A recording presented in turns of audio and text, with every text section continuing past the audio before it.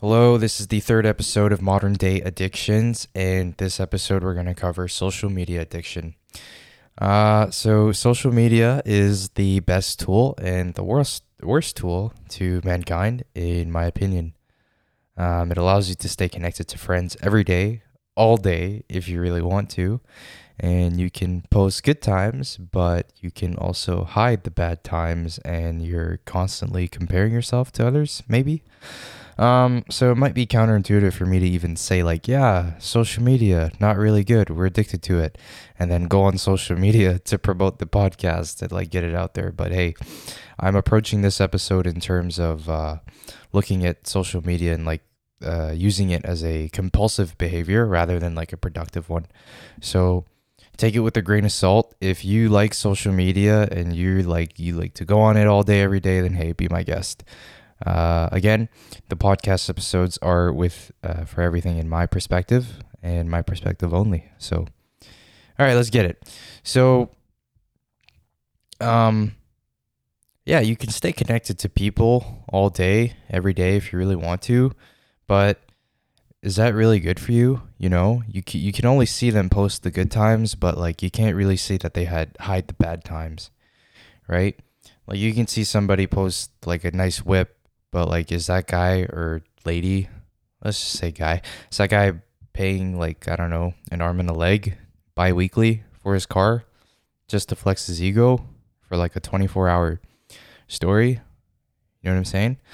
And what I notice is like when we use these platforms, we kind of compare ourselves to others and then like kind of robs us of our own happiness in terms of I don't know, materialistic possessions. Like you see somebody with like a better car and then you look at your whip, or you might see somebody with a whip and you don't even have a whip, and then you're just like, fuck, like I feel so bad, right?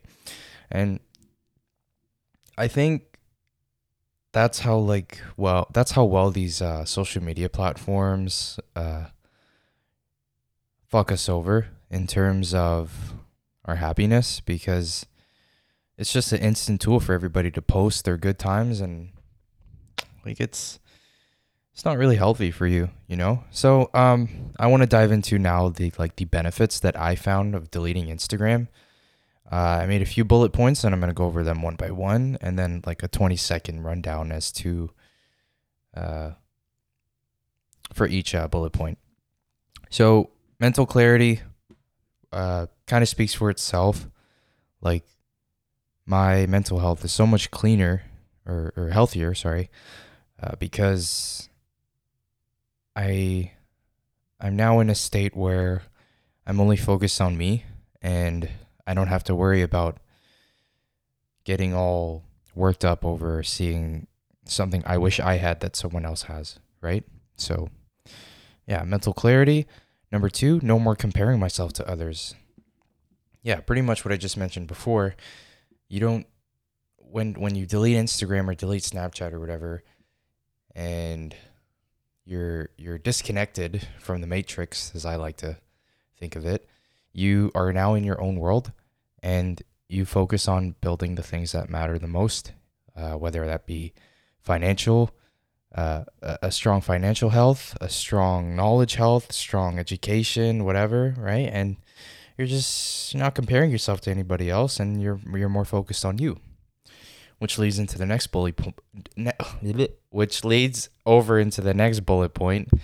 No more time wasting.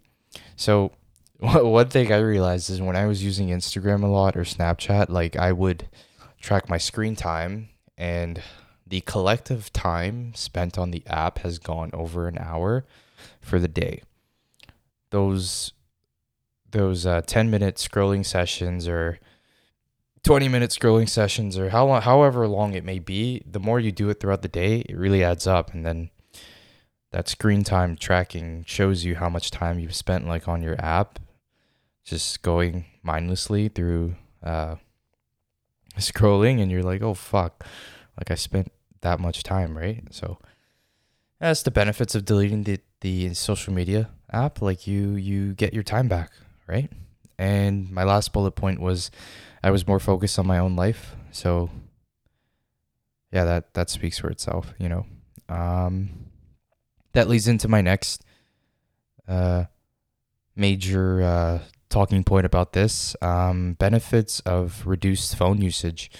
So, social media or using your phone is pretty much critical to everyday life now when you really think about it. But I just want to tell you the benefits of coming off of social media in terms of reducing your phone usage. So, you're actually in the present moment more often. Say, like, you be at, like, I don't know, at a concert or out with friends, you're more present in the moment and you're present in the thing that you're doing, with whether it be by yourself or with people, and you're not just constantly looking down at a screen all day, like checking in on somebody else who isn't even there with you, right?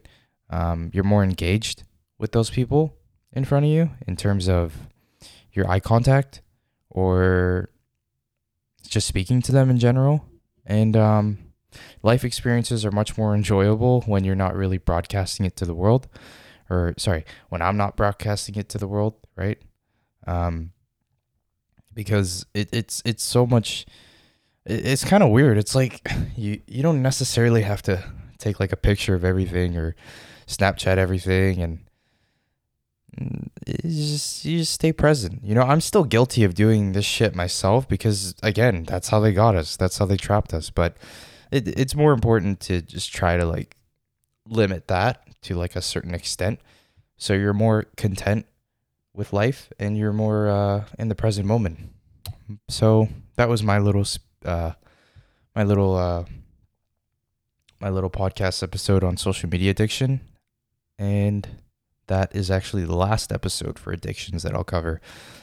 Hope you guys enjoyed the 3 episodes. The first one was nicotine, marijuana, and this one social media. All right, peace. I'm out.